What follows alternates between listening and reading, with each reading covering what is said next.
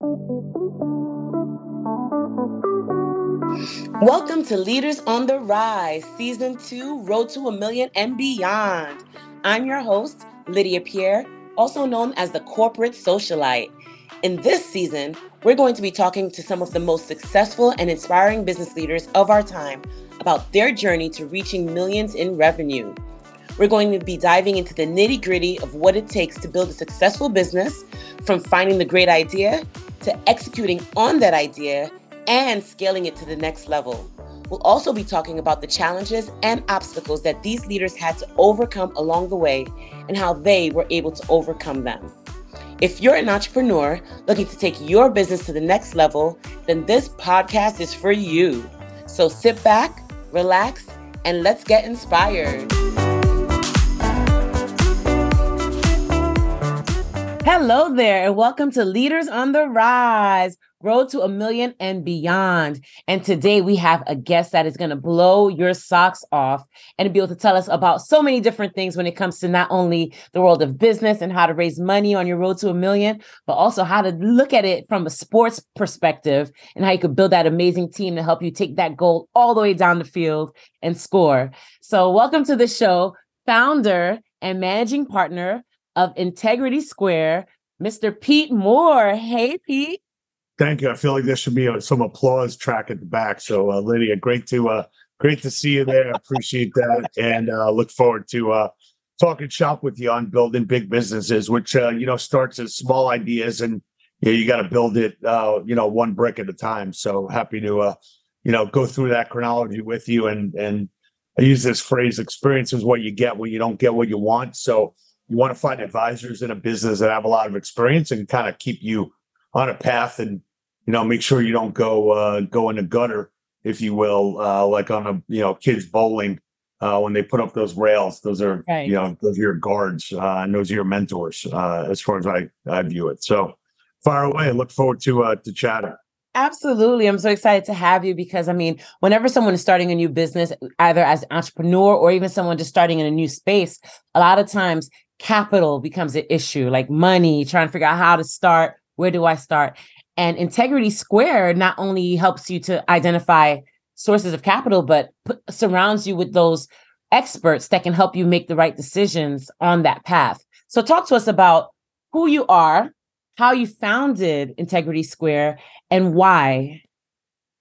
Sure. I grew up in Long Island, went to Emory, right by you, down in Atlanta, undergrad. I was always playing defense in any sport that I played, whether that was a goalie in soccer or defense in hockey, taking a charge in basketball. I always kind of viewed myself as like, I'm going to make sure we don't lose, and I'm going to allow my goal scorers or the other players to make sure, that we're going to win. So I was always never really the guy who was, I needed to score the most points or I needed to be at the front. I just wanted to kind of be at the back and support. And make things happen from that standpoint. And then as I got into business, I kind of followed in my father's business footsteps, and he was the CEO of the company, of a food service equipment company, coffee company back in the day, and just learned that if you're going to create a team, you got to listen to people, you got to have a very clear strategy, you got to be able to execute. And when I got into banking and learned about finance and learned about strategy, I got very comfortable in an advisory role and kind of seeing what's around the corner with businesses. But what I really learned as I looked at startup companies is you really got to start a company based on a personal frustration or a frustration that you've been able to solve. I work in what we call the HALO sector, health, active, lifestyle, outdoors. We kind of redefine the word wellness into health, active, lifestyle, outdoors to create the HALO effect. And what I found is that, as people come up with different, whether it's a supplement or whether it's a workout program, or whether it's a new product, it's typically something that they've kind of hacked, if you will, on their own, and then got other people to say, "Hey, I like what you're doing," and then they end up commercializing it. So there are people that come to me and say, as an example, I'm going to merge this cycling class with aerial yoga, and I'm going to put a resistance band on the bike. And I'm like, what does that do for you? Did that turn into something that created physical or mental or, beneficial results for you, or you just trying to put different, fitness workouts all together on one bike as like a machine. So a lot of the billing and software companies that are prevalent in the industry came out of somebody saying, "Hey, I'm not able to manage my membership and my billing. I'm not able to communicate with my members." So they built the software. That software was then used by other clubs, and then that turned into large companies. So I always say, like, figure out what the frustration you're solving, what that is worth to your customer, or what it was worth to you when you developed it for yourself. And then what the unit economics or what the business model is behind that. And that becomes kind of the special sauce of your business. So it's all got to start from the beginning of I'm solving a problem. And if anyone's listening here and they feel like they're kind of sort of solving a problem, but maybe not providing a lot of value, then go think of another problem that you're having personally and figure out how to solve it. And that frustration solution, could potentially turn into a product or turn into a company or a service. Interesting. And I like that approach, because essentially that's what business is, right? It's solving a problem that is needed, because if they don't need you, then essentially what are you doing here, right? What are you really... Exactly. And, a lot of people, say, "Oh, I need money to do this. I need to raise X amount of dollars." An investor, the investor kind of, life cycle, if you will, is, I'm getting money from angel investors, or I'm getting money from friends and family. And those are people that know me for a while and trust me and want me to succeed. Right. And then you get a Series A round. So you might get, more capital to build your team and to build out your product further and to get some market penetration. And what I think people might have forgotten along the way is that when you get a Series A investment, let's say a million or $2 or $3 million from a group of investors or from a venture capital firm, you're basically doing an experiment. Okay. If that experiment works, then you get a Series B. And then you get a Series C, and then it kind of goes along that trajectory. And I think entrepreneurs, and I was a party to this myself. I went to Harvard Business School after working in banking after Emory. They didn't teach you a class on, like, how do you know it's time to kind of pitch the tent up and you got failed. Right. Some people say failure, is the acronym would be like first attempt in learning. Is the word fail. So, you can't be shy to take risks, but you also have to know when maybe the market's not ready. I started up a software company, internet company in 2000 to 2003. And it was an awesome technology platform, but the pipes weren't big enough. There was no broadband. There was no Wi-Fi. There was no mobile phones. So, you got to know that when your product is in the right place at the right time and can actually be pushed into the market.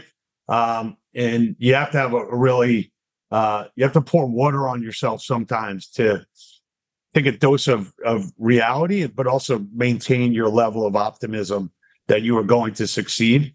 But I feel like a lot of companies try to grow too fast and maybe don't really understand what their special sauce is, or like what's unique about what they're doing. So I would tell people, take a time out like you do in sports. Figure out what you're really good at. Make sure you can articulate that to the market and to investors and to your team. And then you can kind of go down a path. Most companies that go 100 miles an hour, they crash and burn. But for a while, people think like, oh, wow, this is the, the next Bitcoin, or this is the next, pets.com or whatever company, that's grown. And then kind of, they never really realized who they were or how they were going to do business. They just spent a lot of money. You could say Peloton as an example, probably did things because they had too much money and didn't really think about methodically building the business. They thought they were going to just kind of go on a rocket ship, and business doesn't work that way. No, not at all. And I find it interesting that you said about taking that pause, taking that beat to kind of get it together. And that's what I had to find out on my entrepreneurial journey, because I think it's important for people to hear this piece, that there might be a time in your journey where you don't know what you're doing, and you have to just kind of just stop everything and just figure it out again and pivot, right? Like some people try and just push through it and just work through it. but sometimes you may need to stop and reassess and reevaluate and then get back out there. What are some of the ways that your team of advisors have either dealt with that piece when it comes to the clients or worked with them in that space? Is that something that you help clients work through? The best part about, being an advisor or being a consultant is that you get to kind of walk into a company without any of the legacy, knowledge of how they do things. And you kind of just walk in and say, let me understand how this movie played out, if you will, and where we're at. But let me look at it with a fresh set of eyes.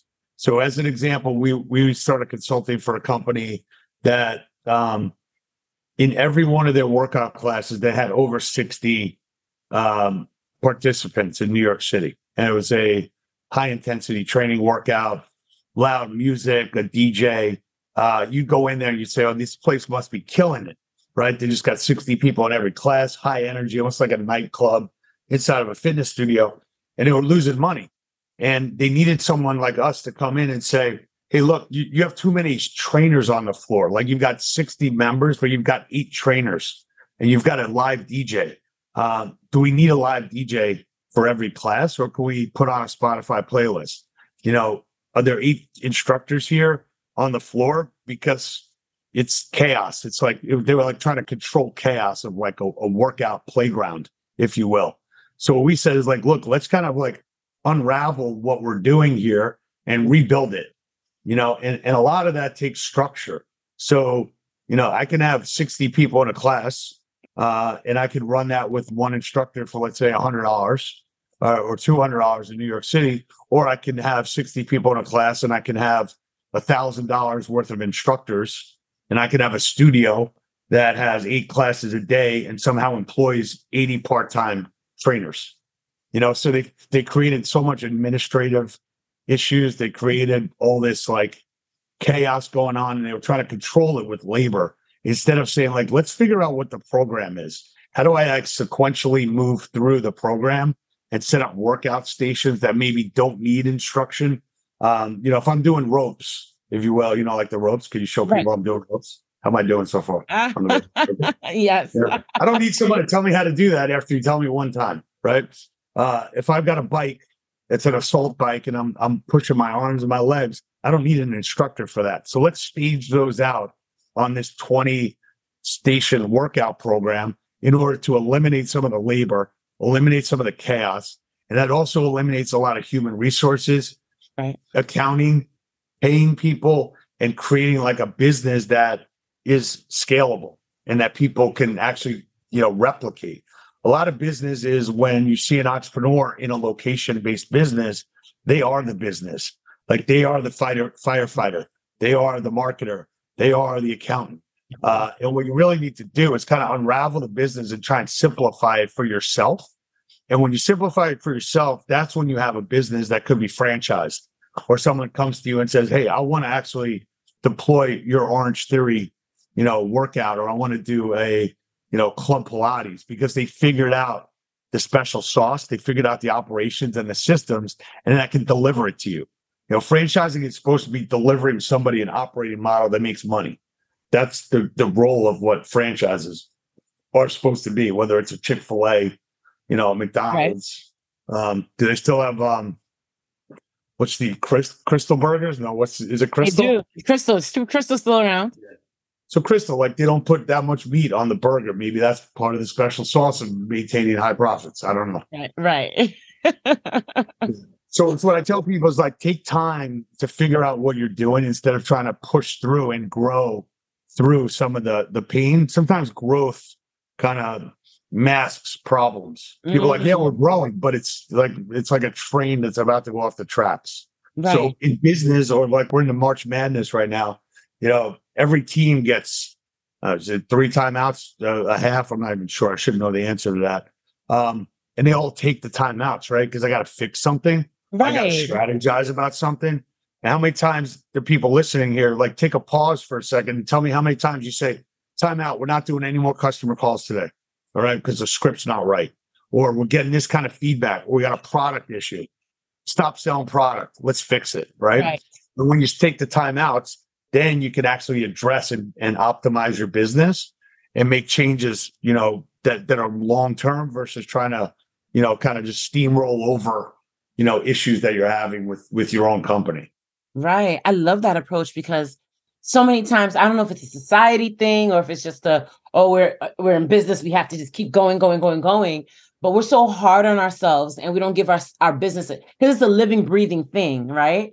And we don't give it the chance to, just like any living, breathing thing, rest and rebuild and refresh and things like that. We just keep going, going, going. So I really love that approach of recognizing that it's okay to take that break, take that pause, take that time out that you are entitled to. Like, what's going to happen if you take it? Like, it's just take your time out. Yeah, if you take it, you're only going to make yourself better. And, you think that you're going to be behind on a track, like a NASCAR, when they stop in the pit. But at the end of the day, if you make the right pit stops at the right time, you win the race. Yeah. And you don't blow out your tires. So it's actually probably a lot of good analogies, with NASCAR and racing to building a sustainable and strong business and a strong team. Mm-hmm. One of the other things I wanted to mention related to, building a business, we do this podcast called Halo Talks, and I was interviewing a guy who was the president of a company that did all the billing for about 10,000 health clubs. So if you have a health club membership and you give them your credit card or your checking account, there's one company called ABC Financial or ABC Fitness in Little Rock, Arkansas, that had 10,000 health clubs and each had 4,000 members. So they were billing like 4 million. I think that's the math. 4 million member credit cards every month, right? And I had the guy on the phone on a podcast, and he's like, ABC Fitness, a 38-year overnight success. 38 years it took them to actually build this business, and it was basically going to every health club around the country, going to trade shows, getting them to get on with the system, and you're basically collecting money for somebody, you're like the second most important person or relationship because I'm collecting all the revenue on your behalf out of Arkansas. You better trust me. And after 38 years, they built up this trust and they sold the company to a large investment firm for $650 million. But they did that methodically.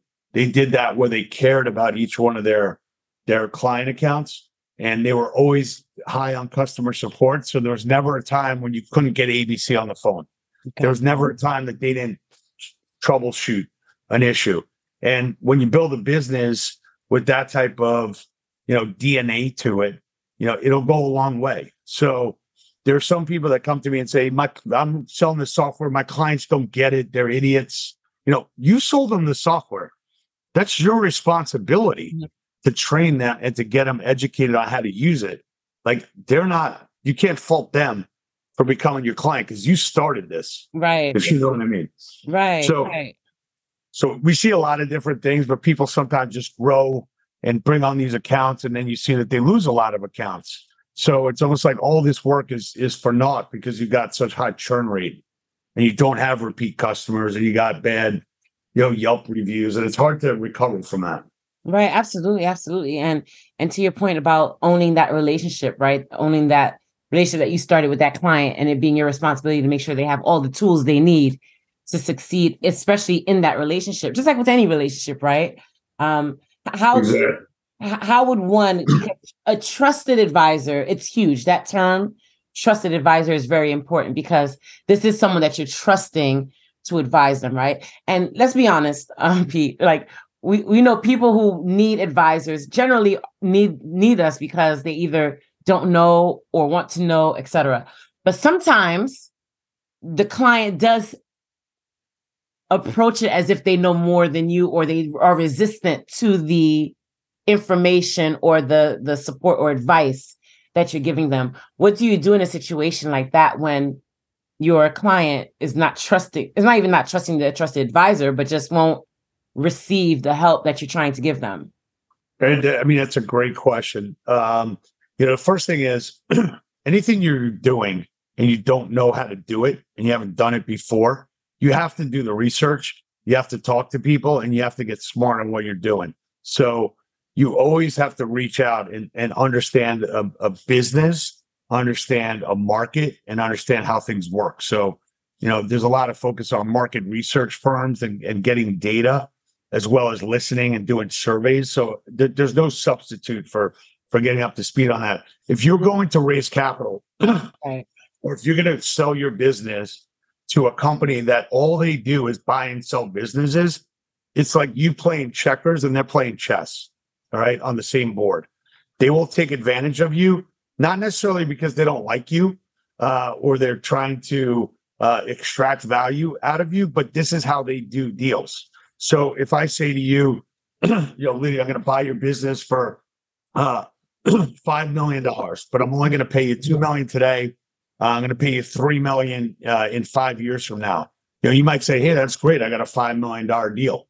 And I'm going to work for the next 5 years and I'm going to get this $3 million payout year 5. And you might say, okay, that sounds good to me. I trust that they're going to pay it. Right. But you need someone to advise you to say, all right, is there a guarantee on the $3 million? What happens if the relationship doesn't work? What happens if they fire you? What happens if they fire you for cause because you did something bad? What happens if they don't have the money in year 5 to pay you? What if they sold their company to somebody else? Who's paying me now? So can they sell my $3 million obligation to me to somebody that I don't know? So until you go through an M&A, mergers and acquisition, or a cap raise process, you won't know all the things to ask because it's like watching a movie. I haven't seen the movie yet. I don't know what happens, right? So the reason to bring in an advisor is to basically tell you, like, look, here's kind of like the rules of engagement. Here's what's fair. Here's what's not fair. Here's what's market. And basically, I call my firm Integrity Square for a reason. It's called, if you have integrity, you're allowed in the square. And if you're a client of Integrity Square, you're protected by the square. Mm-hmm. So an advisor is a protector. And that's how I view the relationship with a client. Now, to your point, which is a great question, when someone says to me, I don't think you're right. I want to do it my way. One, I'm going to listen and try and figure out maybe they are right. Maybe they know something about their business that I don't know. But what I typically do is I say, let me tell you a story. Okay. Let me tell you a story of something that happened in the last deal that I worked on, or 5 years ago when somebody agreed to these terms, or somebody put out these projections but couldn't hit them, or tried to hide something in diligence that they shouldn't have hidden because it comes out at the last day and the deal doesn't close, or somebody who says, I'm getting my business worth 25 million. And they came back at 24. So I'm not selling my business. And now the business is worth 0 because they had competition that they didn't know about. So storytelling is a big part of my job to educate people on. Let me tell you what happened before. It's a factual story. And as an advisor, and like you on a podcast, I'm good at storytelling. And I'll maybe, take a commercial break and come back and tell you what happened at the end. Okay. And it's usually somebody that made a bad decision that I told them, don't make this because the story is going to replay itself. So that is the key to advisory, is to be able to have a history and a chronology of stories, and then let the client make their own assessment of what the risks are after they know the story. And at that point, I've done my job. And I can say, I told you this could happen. There's a 90% chance it's going to happen, 10% chance it won't. But I'm usually right because I've been doing this for 23 years. Right. So that's the way that's advisory business is history, understanding an industry, and giving people advice. And sometimes telling them things they don't want to hear. Exactly. A lot of times telling them things they don't want to hear. Yeah. And doing deals is hard. When you're trying to get an investor in your business, you're basically creating almost like a marriage, if you will. And someone might come in as a minority investor in your company, and you're all excited about this person, one, putting money down, believing in you, telling people, hey, I'm an investor in, Pierre Branding Group. And you realize that they're calling you up every week and they're asking you for your financials. They want a recap of what happened with all of your clients this week. They want to know if you're hitting your projections. When am I getting my money back? Right. What do you think my return is going to be? Hey, I got this client that I want to introduce to you. Or I got this buyer that wants to buy your business. So sometimes investors can be helpful. And sometimes investors can be like in your grill at all times, that it actually hurts your ability to succeed because they're putting up all these administrative or taking up a lot of time. So you got to manage your investors, and you got to basically set some rules up front of how you're going to communicate with them and what kind of information you're going to provide. Because you want to go back to them with good news and bad news. And if you need more money, when you tell somebody the truth and they know what's going on, they're more likely to throw you a lifeline or be there for you in a bad time. I had an investor. We made an investment in a company, and the CEO kind of created his own strategy, contrary to what we agreed upon when we made the investment. We were going to go down, and we were going to become, I don't want to give this up, but let's say I was going to become, I was going to make, produce footballs. Okay. And he decided we're going to produce basketballs. I'm like, no, dude, we're producing footballs. I invested in the football strategy. I didn't invest in the basketball strategy. Right. That's just an analogy. It's not the actual case. So he came back and he said, hey, I want to invest in the footballs now. I'm like, I gave you $500,000 through my investor group to create footballs, and you decided to create basketballs. I'm not giving you a second chance. You had one chance, to execute on the plan. Right. And you didn't follow the plan. So I'm not giving you another chance at it. And if you go bankrupt, that's not my fault. You didn't follow the play, So you're not going to run the playbook that we agreed to unless you come to me with a compelling idea and reason why you need to pivot the business. Football sales are down 20%. There's a couple more competitors. We're going to go to basketball. Right. Instead, he went rogue and said, I'm going basketball. I know more than you. You'll get your return. I'm going to do my thing. And he was wrong. So you got to communicate at all times, with your investors, and you got to have a pulse on, how they want to be treated. Right. But you only have so much energy in a day. And that's one of the things that people need to realize, that if you start your day and you take care of certain things that are not important because you want to check them off your list. And I still do this sometimes because I got a to-do list, and I say, I could check up these 5 things. Those 5 things get the most, your best energy source. Right. So think about prioritizing your day, to get the best energy in the right places. Right. Absolutely. And that comes with intention and being purpose-driven and focused. How about that? Like, you have to be really focused to be able to. 100%. Yeah. And look, my friend always says to me, what's your return on time? Right. All you have is time. Right. So where are you going to put that? You're going to put that towards closing this deal, or are you going to put that towards a new idea, or taking a phone call, with somebody that's not a revenue generating, opportunity. So you got to mix and match how you spend your day.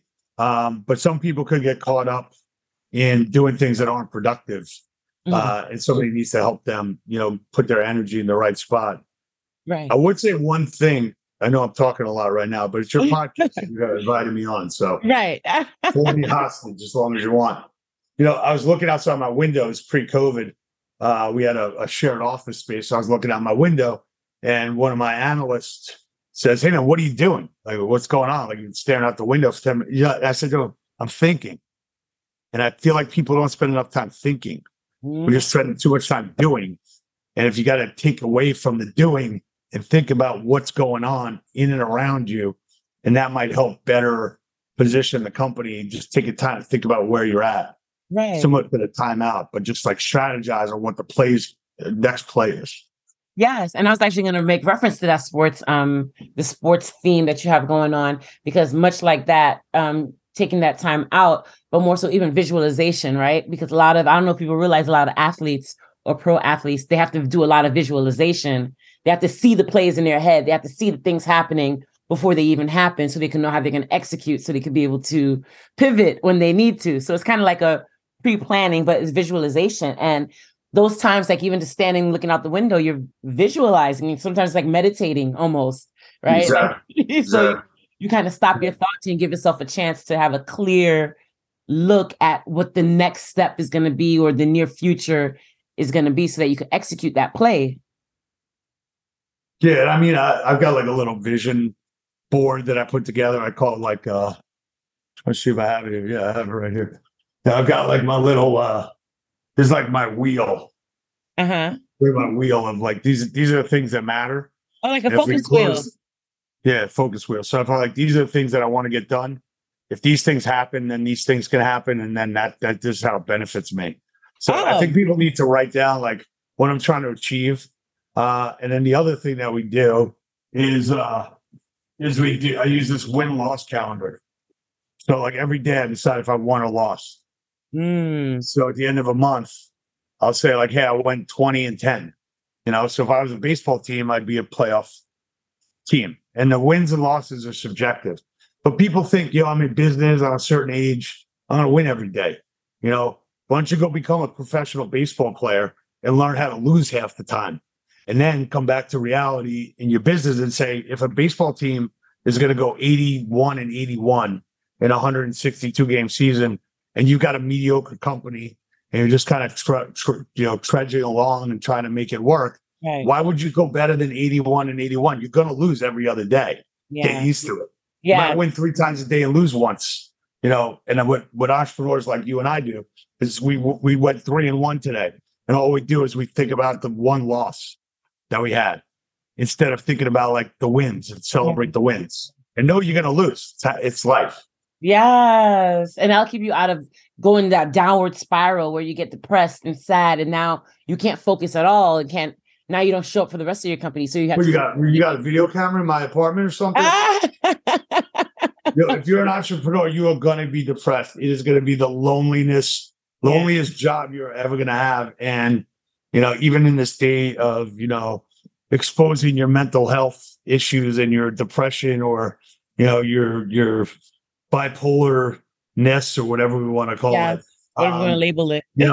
At the same time, as an entrepreneur, you got to wake up and you got to be the one to say, we're getting through. Like, I'm a leader. Trust me. At the same time, you got to expose some of your weaknesses. Some of that's good. Some of that maybe you shouldn't really share. I mean, it's an interesting psychological, question. Like if I'm the CEO of the company, I don't know. Do you need to know that I'm depressed like a couple days a week? Not saying I am, but at least a couple hours a day, right? When a deal doesn't close or I get a loss and something bothers me. So you really got to think about being the leader, making the right decisions, being methodical about your decisions, and kind of taking things at 55 miles an hour instead of 80. And you make better decisions, and people come into your life that are supposed to. And that'll work instead of kind of running and hoping that you're going to be the, next like $1 billion venture capital backed company. You see those headlines, and then you see the 10,000 companies that aren't, or 100,000 companies that aren't, so calibrate that. Absolutely. And I appreciate your honesty and transparency in that space, because again, a lot of people get into this entrepreneurial game thinking it's going to be, I'm leaving my 9 to 5. I'm going to have a sense of freedom. I'm going to do this. And it gets real, and it gets real really quick, and it keeps getting real. Like, you don't get used to it. I think that's where I got okie doked. I figured, if I make it past the 5-year mark, I'm good. Now it's just smooth sailing. I figured it out. But no, then pandemics hit. Things happen. I mean, I on my podcast, sometimes I say, what would you say to your younger self? What advice would you give your younger self? And I think what I would give the advice to my younger self would be like, just slow down, try and enjoy the ride. If you pick this roller coaster to be an entrepreneur, like, just put your seatbelt on and just know what's going to happen. And don't think that the world is against you. All my clients are, out to get me or don't want to pay me. Like, you're signing up for a roller coaster, and it's got loops and it goes fast. Sometimes it doesn't move at all. Right? Like, in the roller coaster, like, you sit there and like, oh yeah, they're going to start the roller coaster. Yeah. And you're almost dreading, you prepared yourself for it. And then it's like, is it going to start? Then it catches you off guard anyway. Yeah. And it goes like jolts you. Yeah. So like you're going on this ride. So you become an entrepreneur voluntarily. Right? Nobody put us in this position. Right. So you're automatically slightly crazy and don't really listen to others. And probably your parents think like you should have taken a day job and get a paycheck every 2 weeks. And you're like, I'm not doing that. So part of this could be like you're like revenging your parents for like trying to keep you in a box and, make you go down a certain, career path. Yeah. At the same time, it's the most exhilarating thing you can do. You have the maximum amount of freedom. But with freedom, and I've been a beneficiary of this, but also like it's hard to maintain the levels of discipline at times when if I want to go take a nap right now, I'm taking a nap. Yeah. You know, if I want to go play pickleball, I'm playing pickleball, right? If I'm in an office and I report to somebody else, I'm not doing that, right? So you have to have like this self-discipline. You also have to have fun and enjoy the freedom, but you really need to anchor yourself, because if I say to somebody, I'm in a meeting, right? Nobody's checking if I'm in a meeting. I might be meeting with somebody, you know, at the coffee shop and going to watch the World Cup, right? Right. To me, that's a meeting, right? I just happen to not be meeting for work. Right. So you got to keep yourself, you know, on some personal guardrails, because no one's checking in on you and no one's, you know, checking out on you. Right. Absolutely. And I want to make sure we touch on this before we close out at all. We're closing out. Come on, we just started. I know we're running on time. But I the loneliness piece that we talked about, right? Of course, it could be a very lonely journey being an entrepreneur, but there is the benefit of building your own team. And I know you speak to that in your book, Time to Win Again. And you in the comparisons that you make in terms of the sports world and being in the world of business, and how those two can definitely help support each other, those themes. So talk to us a little bit about the book and why you entitled it It's Time to Win Again, and how those sports themes show up in the business world. Yeah, thank you for that. So during COVID, I was working on 4 different bankruptcies, which will basically like take everything out of you. And then I watched the Michael Jordan Last Dance documentary on ESPN and realized that there's so many attributes of running a professional sports team, how they built a team and a nucleus around Jordan by bringing in some people that you wouldn't think, you know, would help them win a championship, like, you know, Dennis Rodman, as an example, probably not, you know, the most, you know, straight and narrow church going fellow that you can rely on. However, great rebounder. And we're saying like his eclectic behavior and mannerisms, that's secondary to what maybe that's a benefit to our team. I don't know. Maybe we bring in a couple of shooting guards that are, you know, 6 feet tall or 6'1". They might not look the part of like what a championship team is, but they actually play the part. Right. You know, so when you're building a team for business, you know, a lot of companies build a really good infrastructure and a back office, but they don't have a top salesperson, or they don't have a top business development person. So in business, it's kind of like, you know, if I'm the Atlanta Falcons, you know, if I don't have a couple of star wide receivers, I really don't have an offense. Right. So you got to pay up for talent, and you got to put those people as a priority. You know, if I've seen a lot of companies like, I got a great CFO, you know, I got a great head of human resources. I call the head of player personnel. You know, I've got a great accounting firm. It's like, well, who's selling the product, right? Like, I need somebody scoring points for us. Yes. And I think sales, you know, sales is the hardest thing to train. Sales is the hardest thing to do. And these other jobs are like more playing defense than they are offense. So, you know, one of the takeaways here is that, you know, if you're going to hire 2 people in customer support, instead double down and hire one really rock star salesperson. Okay. And then once that person sells, then go hire the customer support to manage the customer. So I think the sequencing of who you hire is super important, because you only have a finite amount of capital, you know, to build a team. And you got to really think about, what member do I need on this team to win right now where I am? And there's a company I looked at, they had like 60 people and they had like 40 people in engineering and like software. And like their sales were like half of what I thought they should be, because they didn't have enough salespeople. They're just like, our product is so awesome, it's going to sell itself. Until, let me tell you, it doesn't. Someone's got to sell it.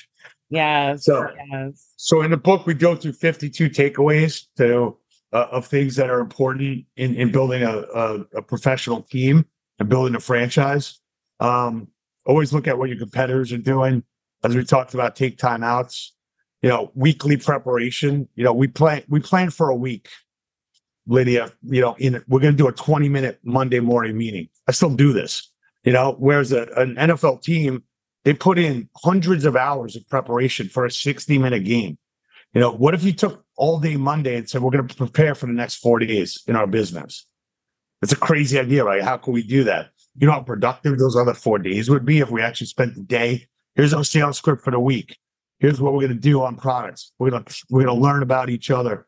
We're going to do research on our clients. We're going to actually prep more than 5 seconds or 5 minutes before a Zoom call. But if I spend 5 hours preparing for a Zoom call, every Zoom call is like a possession. Like I'm trying to convince someone to do something. I'm having a meeting. Yet I prepare for it. Like I'll check somebody's LinkedIn, like, right before I get on the call. I'm not saying I implement everything I'm talking about. I'm trying to. Right. But you got to prepare. And, everybody has got a favorite sports team. They're always like, oh, they should have passed it, or coach should have done that, or, this guy didn't show up. The only thing he did do was show up. He just didn't play well. So my point is, like, you got to build a team and you got to figure out how you can win consistently. And that's based on how the team works, the systems, how it's positioned, how we're going to sell it, how we're going to support it, and how we're going to grow it methodically. And if you stay in your lane, then you can win. But if you start doing all different things like AI this and SaaS that, like if you're solving a problem, continue to solve the problem and get paid for it. Absolutely. I love that approach. And I definitely love the 52 takeaways. Can't wait to get my copy, first of all. It's in the mail already, baby. It's in the mail. Absolutely. And of course, if anyone's looking to get their copy, you go to timetowinagain.com and you'll see information about the 52 takeaways from team sports to ensure business success, written by Pete Moore. And you'll learn more about that there. He's also the host of Halo Talks, which is his podcast where he talks about what we're talking about here, the halo effect that they're creating, which is another way to identify with wellness. Because as you said, Pete, you said wellness is kind of like the absence of, or how did you refer to the opposite of illness? So if I'm well, I'm okay. I'm not sick, right? If I'm living the halo effect, I got energy. I'm making things happen. I'm changing the world. I'm spreading that energy field to everybody around me, and I'm making everyone better. So that's what the industry is about. And, it spreads, like wildfire once people, start living this way. So yes, great to be on. Thank you so much. Absolutely. So happy to have you. And of course, you guys can also go to the haloacademy.com to learn more about the halo effect, which is health, active lifestyle, outdoor. All of that plays into the halo sector that they're talking about. They do 2-week intensives. They do Zoom interactive classes, all led by Pete as well. And again, he's the managing partner and founder of Integrity Square, which you can learn about as well. If you just visit integritysq.com to learn more about their mission to advise, connect, and empower fast-growing companies, entrepreneurs, executives, and capital partners in the 4.2 T health, active lifestyle, and outdoor sector. So definitely a lot you are my new hype person. Okay. So if anybody wants to get on board with the Pierre Branding Group, I think she just nailed my entire mission statement and my life's work. So thank you so much. You're so welcome, Pete. I love what I do, and I love to be able to. I love to be able to connect with people like you who are doing amazing things in their areas in their industry, and being able to share your story and your thought process is a big win for everyone. Because a lot of times people kind of keep it as if it's some kind of a trade secret, and you being willing to come on the podcast and share with the audience so that they can win again, I think is really awesome. So thank you. Awesome. Well, pleasure to be on. Thank you. And, keep doing good work. This all starts one entrepreneur at a time, solving a problem, making things better. And that's how we're going to live a, healthier, happier lifestyle. So look forward to meeting in person, and thanks for everything you do. And I appreciate being on. Absolutely. I look forward to be playing on the same team. There you go. You're definitely on my team. If anybody here is trying to get on the team, I'm in your way. I got waiver rights. Yes. Awesome. All right. Franchise tag you. That's what I meant. I'm going to franchise tag you. All right. Absolutely. Great to see you. Thanks. You as well. Bye. You as well. Thank you so much. And tune in until next time on Leaders on the Rise. Right. Thank you for listening to Leaders on the Rise, Season 2, Road to a Million and Beyond. I hope you enjoyed this episode and that you found it helpful. If you did, please leave a rating and review on Spotify or wherever it is you listen to podcasts. And don't forget to subscribe to the show so you don't miss any future episodes. We have some amazing guests lined up, and I can't wait to share their stories with you. Until next time, keep rising.